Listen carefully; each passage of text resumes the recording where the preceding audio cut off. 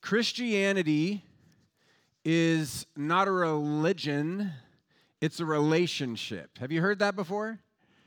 Have you heard the phrase? Christianity is not a religion, it's a relationship. It sounds like a good, it's a pithy phrase, it's a provocative phrase. It sounds like a healthy corrective to a perspective of Christianity that says it's all about rules, it's all about doing the right thing, it's all about not doing the wrong thing, it's all about being good. People probably say Christianity is not a religion out of a well-intended desire to rescue the reputation of Christianity from this overly rigid, legalistic, dutiful kind of approach to the faith. And people probably say it's a relationship out of a well-intended desire to welcome, especially maybe the new believer who isn't as familiar with Scripture, doesn't know the teachings of Jesus, to make Christianity accessible, right? It's a relationship. Anybody can join a relationship. To emphasize this and maybe highlight the beautiful truth that's revealed throughout Scripture, that God wants to be known. God wants you to know Him, and He wants to know you. He walked with Adam and Eve in the garden. He called Moses His friend. Constantly throughout Scripture, over and over again, we hear the heartbeat of God being expressed with this phrase, I will be your God and you will be my people. That's what we refer to as the covenant. That's the promise.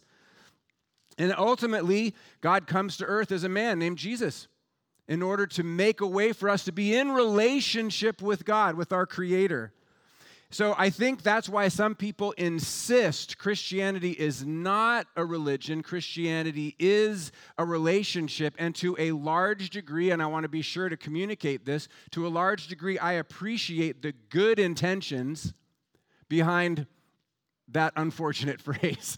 I do think it's an unfortunate phrase in the end. And here's why Christianity is not a religion, it's a relationship, is an unfortunate phrase. There's two reasons. First, it's not true. Christianity is a religion. It's one of the major religions, like with Islam and Judaism and Christianity. Those are the three major world religions. Christianity is the biggest world religion. It's the most practiced world religion. 2 billion followers of Christianity. It's different definitions of religion, of course, but essentially it's a set of beliefs about God or gods. Another popular definition of religion is a system of worship and practices. So to be even close to accurate, you'd have to accept that Christianity is, in fact, a religion. Christianity includes many core beliefs. They're articulated most succinctly in the creeds, like the Apostles' Creed. And these beliefs lead to specific practices or ways of worship or ways of living, such as caring for widows and orphans. These are practices rooted in the beliefs. Let me say again that I appreciate much of what people intend to say when they say Christianity is not a religion, it is a relationship. In fact, I had a great conversation with somebody just this last week in their home. It was ironic because I had just written this introduction to the sermon, but this person was telling me how they were introduced to Jesus by someone who essentially said that very phrase. And that was such a helpful phrase to them because their association with Christianity had been this very works-oriented, don't touch the wrong thing, do the right thing in the right way, otherwise you're not going to be allowed in kind of approach. So this invitation or this acknowledgement that there was a relational element to Christianity was the good news that this person responded to. So I'm not trying to be inappropriately discouraging or critical, but I am trying to help us see what Melissa's already kind of brought to our attention in the call to worship. Christianity, not a religion, is a relationship.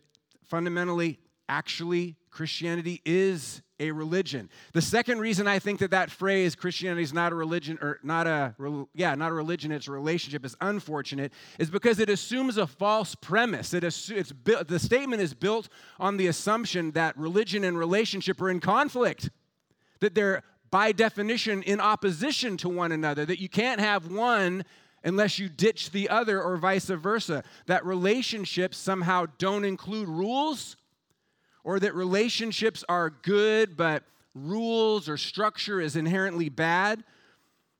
Now, if it's all rules, if it's all religion and no relationship, clearly that's bad. Clearly that misses the heartbeat, that misses the intimacy part of what Melissa mentioned. There's no life there at all. But where is their relationship without rules? Can you show me that, please? Where is their relationship without structure? Where is their meaningful relationship without some sense of shared understanding? I would ask this question: how is it possible to have a meaningful and lasting relationship without some set of expectations, without some articulated understanding of this is the way it's going to be, that gets pressed into the practical, the really, really practical? In other words, some rules. Where is their meaningful, lasting relationship sans rules? In my marriage with Carmen, we each have specific responsibilities. We each help each other with our own responsibilities. We do what we say we're going to do. And when we don't, we work it out. We talk about it in light of the promises we've made to one another and our desire to continue to kind of work things out and share in our expectations for our life together. Is our marriage just a set of rules?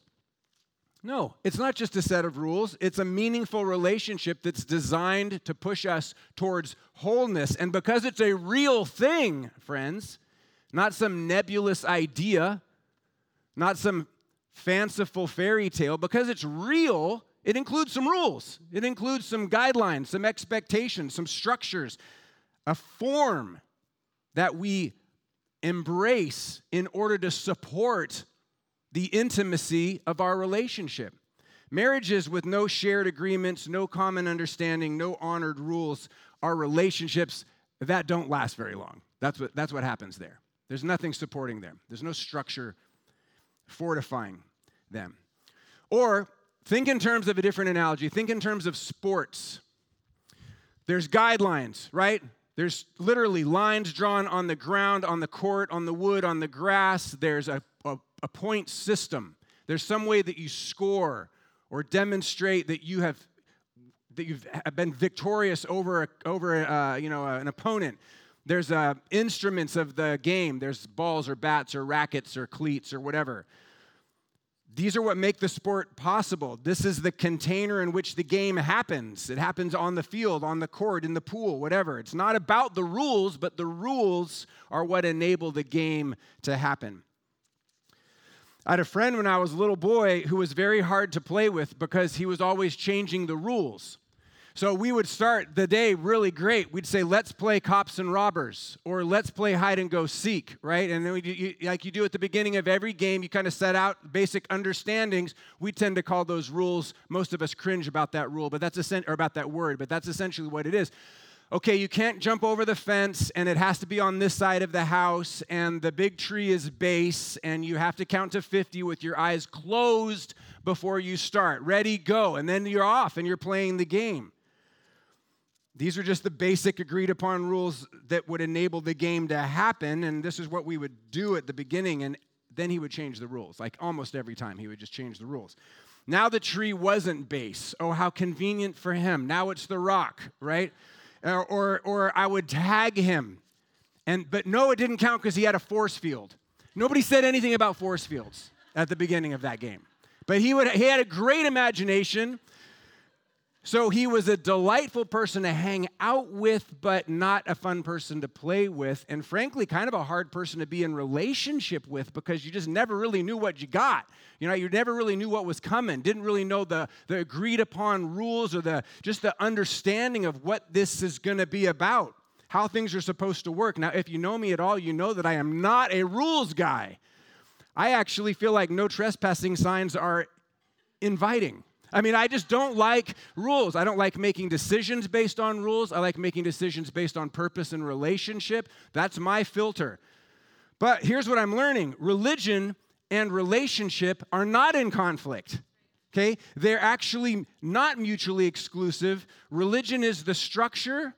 Religion is the beliefs. Religion is the practices that support a meaningful relationship with God. And not only that, not only does religion support relationship with God that is real, but religion, or the structure or the rules or the practices or whatever word you want to put on it, can also reveal the heart of the God of that religion. Do you follow me there? The rules situated around the certain religion reveal the heart of the God of that religion. Crazy example I just thought of is if one of the rules is you can't eat cows. Well, it's because that reveals something about the God of that religion, right? Something about the belief of that religion. For Christianity, an example would be in James. James writes that religion that God accepts as pure and faultless is this: to look after widows in their distress and to keep oneself from becoming polluted by the world.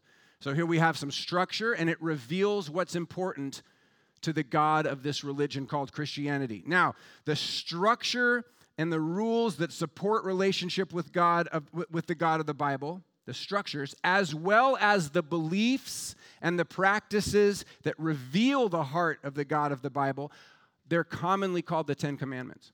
Have you heard of the Ten Commandments? Yeah. It's interesting that they're referred to almost universally as the Ten Commandments, and here's why I say that's interesting. By the way, I meant to tell you this. It's listed, the Ten Commandments are listed in two places in the Bible. I'm going to be looking at the Exodus 20 account. And we'll put them on the screen, but not in their entirety. So if you have a Bible, you might want to turn to Exodus 20. Genesis, Exodus. It's the second book of the Bible, real close to the start. Even though they are called the Ten Commandments, it's an interesting label for this section of Scripture. Because of this, the word for command in Hebrew is the word savah, and it's all over the Old Testament. More than 400 times the word savah, commandment, shows up in the Old Testament. One of those times is not Exodus 20. That's weird. The word in Exodus 20 is dabar, which means to speak or declare or to converse with another. So if you dig deep into the origin of this word dabar, you learn that it's based on this idea of setting things in a row, of organizing things in a set sequence. And the first places that this word dabar shows up in the history of humanity is in reference to a shepherd leading his sheep in a line, showing them the way to good pasture. Isn't this fascinating? This is like the etymology of this word, the beginning of this word. I hear the Ten Commandments, and I imagine this old man who used to yell, "Get off my land," when me and my friends would ride our horses across his field to get to the river in 1986. It was like, open the gate, close the gate, get off my land. I mean, it was like a cue. Right? That's what the Ten Commandments sort of sounds like to me. But that is not the picture we're given here. The image we're given is the image of a shepherd leading his flock to pasture, saying, "This is the way of life." That's the image we're given. This is the way of life. Let me put things in order. Let me line things up. Let me point the way. Listen to my words and follow me. Here's a question. Do you know when God gave the Ten Commandments to the people of Israel? Do you have any kind of concept as to the order in the story where the Ten Commandments are given? Some of you?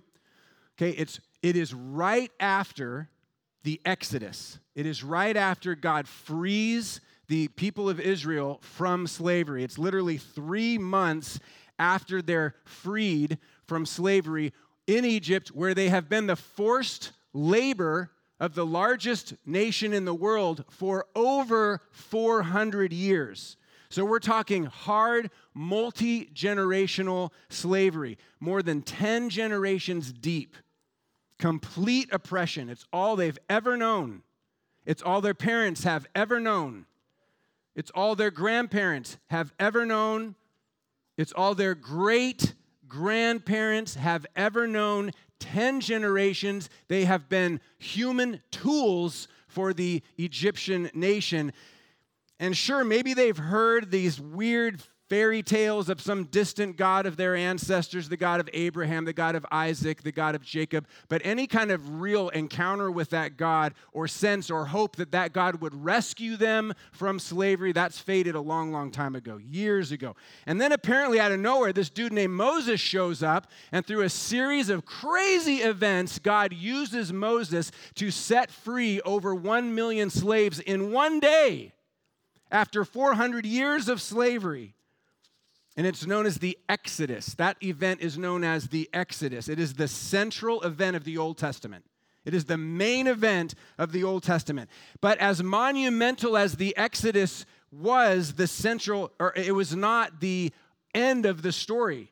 In other words, God's desire is not simply to set them free. God's desire is not simply to save them. His desire is not simply to rescue them from suffering. His desire from the beginning was to make them whole.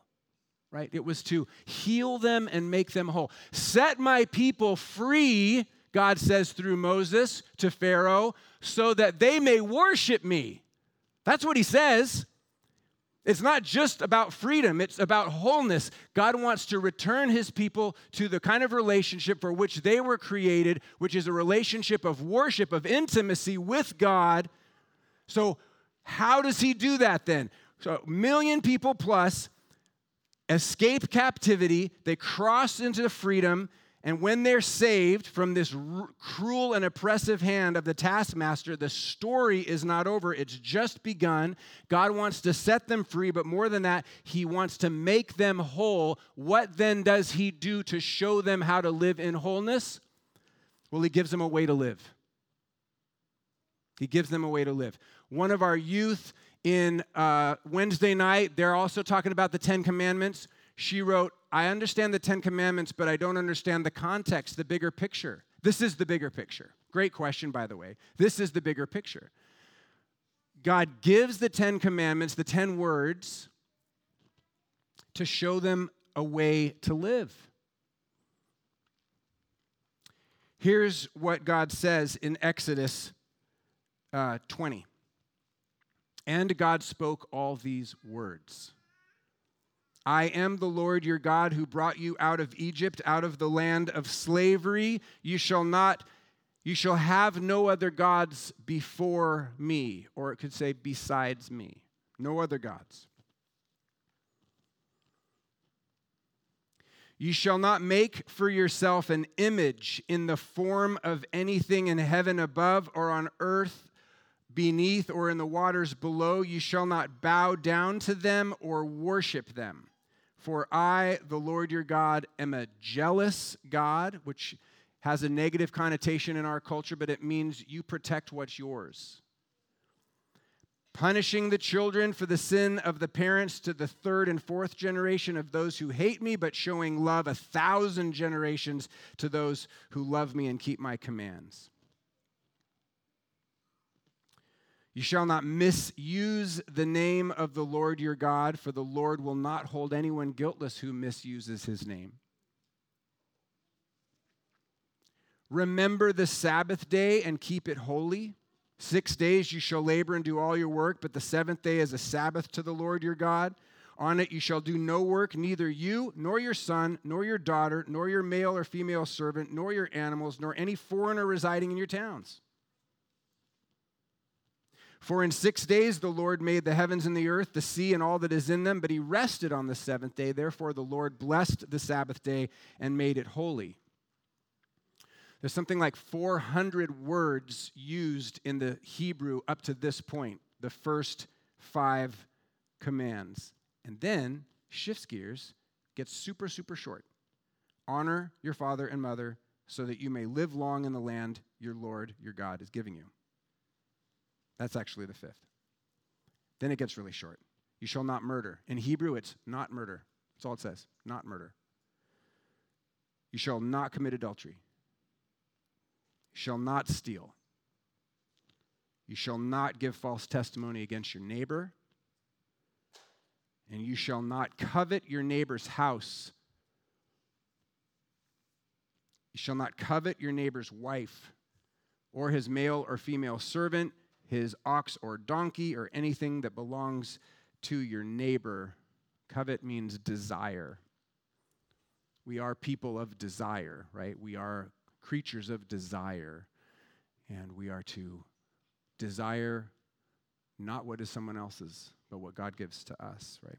All right, so these are the words that God speaks to the people of Israel, like a father speaking to a son, clearly and directly. This is what you do, here's why, and don't do these things. I'll make that part real short, just so we can be real clear about it, right? This is the kind of talk that you have with a parent that you remember later on in your life, because you know that their motivation wasn't punitive, it was to show you the way you needed to live. And they got real clear with you for a minute. They got real direct with you. And so you maybe have a memory of this conversation. It stands out in your mind because you know ultimately that this was coming from a place of love, even though it was pretty clearly about the rules. And you know that the desire isn't to bury you in rules and religion. The motivation is to teach you how to live. Rob Elisher is a member of our church, and he shared this with me. He said, the law is simply the terms that God set for a reconciled relationship. Isn't that interesting? The law is simply the terms that God set for a reconciled or a relationship that's put back together. We might say that our obeying the words of God is how we show we want to be in relationship with God. On a real level, on a practical level, on a real level. Rob went on to share, and here he is quoting a guy named Dallas Willard. It is the meeting place of the Creator and His creation in covenant relationship. The law of God, the 10 Commandments. It is the meeting place. I love that image. It's the place where the Creator and the creation meet in covenant relationship. Like, let's come to the table together. Like, hey, we need to have a little marriage talk. Let's sit down and let's review, right? I just think it's beautiful. The thing is, it's not the way we typically think of the law of God. It's not the way we typically think of the 10 Commandments in these beautiful ways. And I think that's because the 10 Commandments have a real PR problem in our culture, right? They just have a real, and there's a few reasons that come to mind that I'll hit really quickly. The first reason I think the 10 Commandments have a PR, a public relations problem, is because we've pulled them from their biblical context. We've pulled them out of the story of salvation. We've separated or divorced them from their intended purpose. Our culture probably most closely associates the 10 Commandments with courthouses, where they used to be posted before that became a political lightning rod, right? Because the 10 Commandments were ostensibly the foundation of American civil law, which then makes you associate them with justice, or maybe it makes you associate them with punishment, or maybe makes you associate them with hypocrisy, depending on where you land in this big, wide range of American civil law.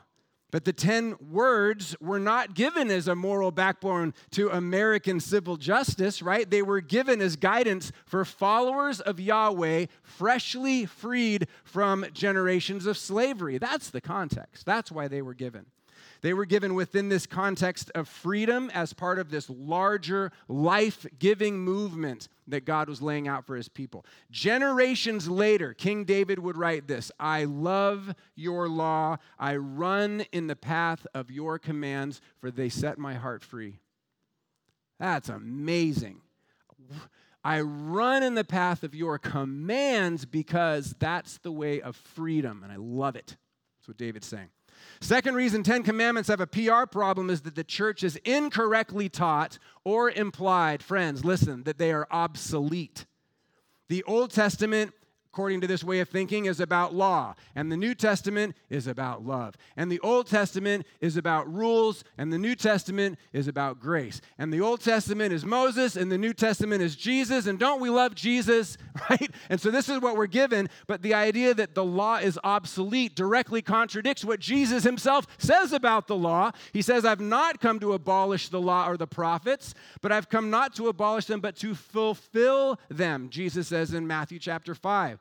Think about this. Jesus says over and over and over again, follow me, follow me, follow me. And then he goes and he absolutely and completely obeys the 10 Commandments. He's not there to abolish them, but to fulfill them. What does that mean? He shows us how to do it, right? He fulfills them. It's a faulty reading of the Bible that renders the 10 Commandments obsolete. Jesus replaces some things like animal sacrifice. He dies once and for all for the sins of the whole world. But he fulfills other things. And the law is something that he fulfills. He does not render it obsolete. He fulfills it. And then here's a third reason the 10 Commandments have such bad PR.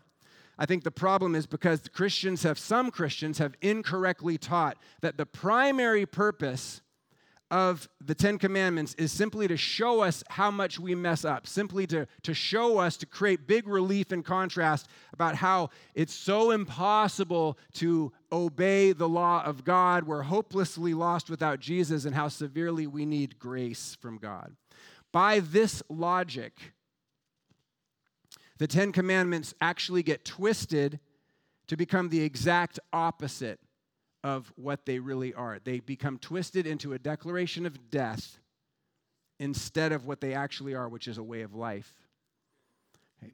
Now, Jesus fulfills the law. Why? Because we fail to. Okay.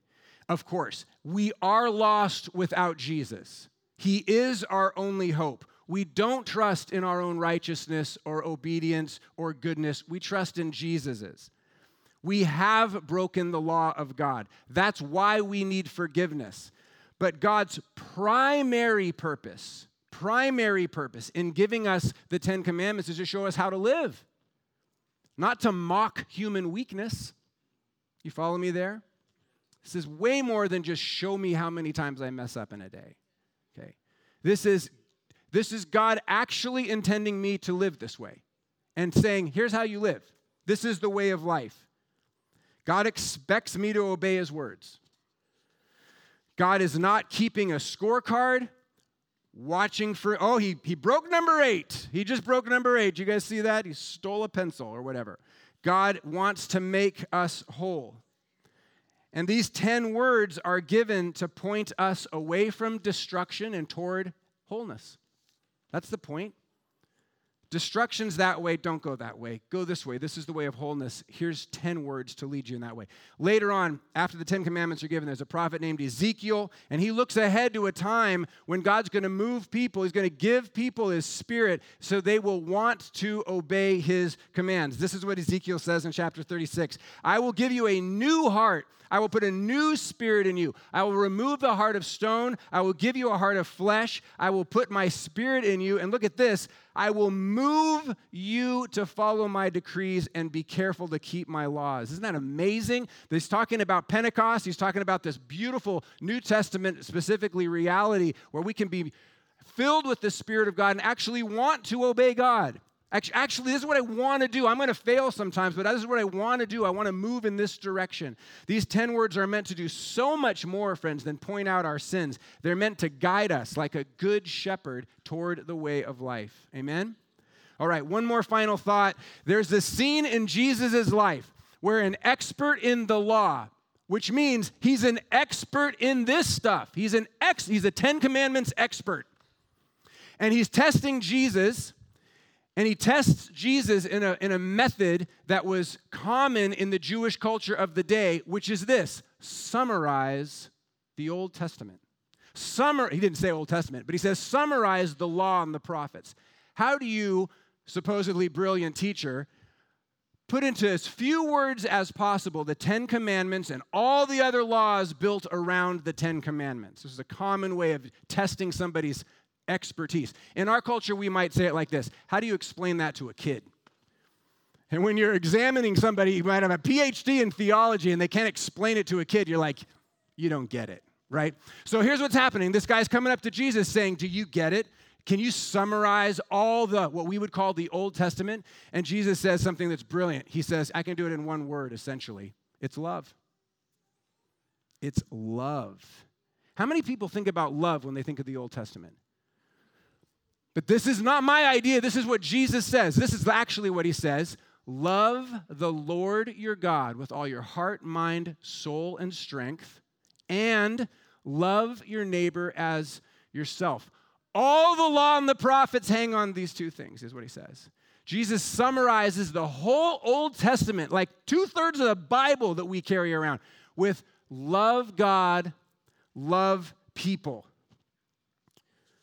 All of what we might call religious instruction, all these rules are ultimately supporting a loving relationship with God and a loving relationship with people. This is the way of love. The 10 Commandments are the way of love, and they're the way of life. My hope, friends, is that the Christian church, especially in America, will emerge from this strange season in history with greater clarity about who we are called to be and how we are called to live. Please, can somebody show me a distinctly Christian way of living life? Like, we need to recover this in our country because we're just all scrambled up at this point. Secondly, my hope is that all of us at Emmaus would grow in a way of life that is toward greater wholeness, not just for our sakes and not just for the sakes of our families, but for the sakes of others, and that by walking in freedom toward greater wholeness, that we would have something of real substance to offer other people. That we would be, in other words, living in a way of life that we could say, you can watch and watch my life and see a way that is life-giving. And that's a lifetime journey. That is a lifetime journey. But last thing I would say is this. Some of us are going to make a big stride in this direction over the next 2 months. We are. We're going to make a big stride towards understanding and living into this way of life in the next 2 months because we're going to dive into the 10 Commandments deep. There's 5 new home groups that are starting. 2 got started last week. 3 more are starting this week. It's actually the 3rd section of our Way of Life Catechism. And we're going deep into the significance of these 10 words, these 10 commandments. We're gathering small groups. They're meeting all across Placer County. There's one every night. And there's still room for some of you to sign up. Short-term commitment. And I don't want this to feel like, was that a sermon or was that a commercial? It was a sermon. But I want this to become more than just, oh, that was one day thing. This is the 10 Commandments have been seen as one of a very few key parts of learning the faith. The Apostles' Creed, the Lord's Prayer, and the 10 Commandments. Historically, that's how people learn what the faith is. Historically. That's how people get ready for baptism. They learn the Apostles' Creed, they learn the Lord's Prayer, and they learn the 10 Commandments. Not just as a list of rules, not just as a thing to memorize, but as a way to live. So I encourage you, as a very practical way to respond to this, to dedicate the next 7 or 8 weeks to gathering with a few others and leaning into this material. Let's rediscover the beauty of what has become for many of us just sort of a curiosity. And let's take steps towards the way of life. Amen? Not as a set of do's and don'ts, list of things to memorize, an outdated ethical code, but a way of life that's embraced by and fulfilled by our Lord and Savior, Jesus Christ. Thank you, Lord. We're grateful for your love for us, that you have shown us a way.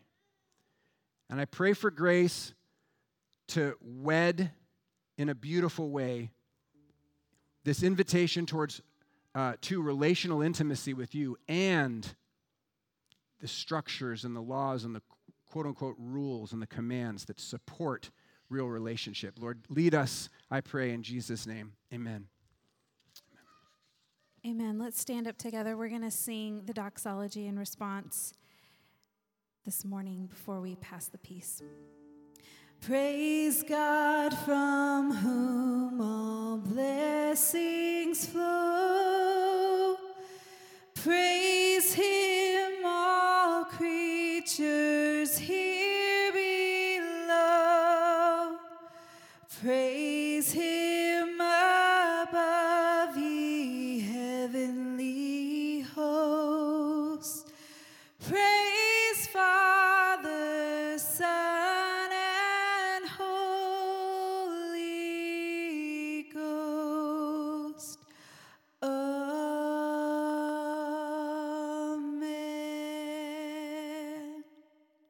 May the peace of Christ be with you.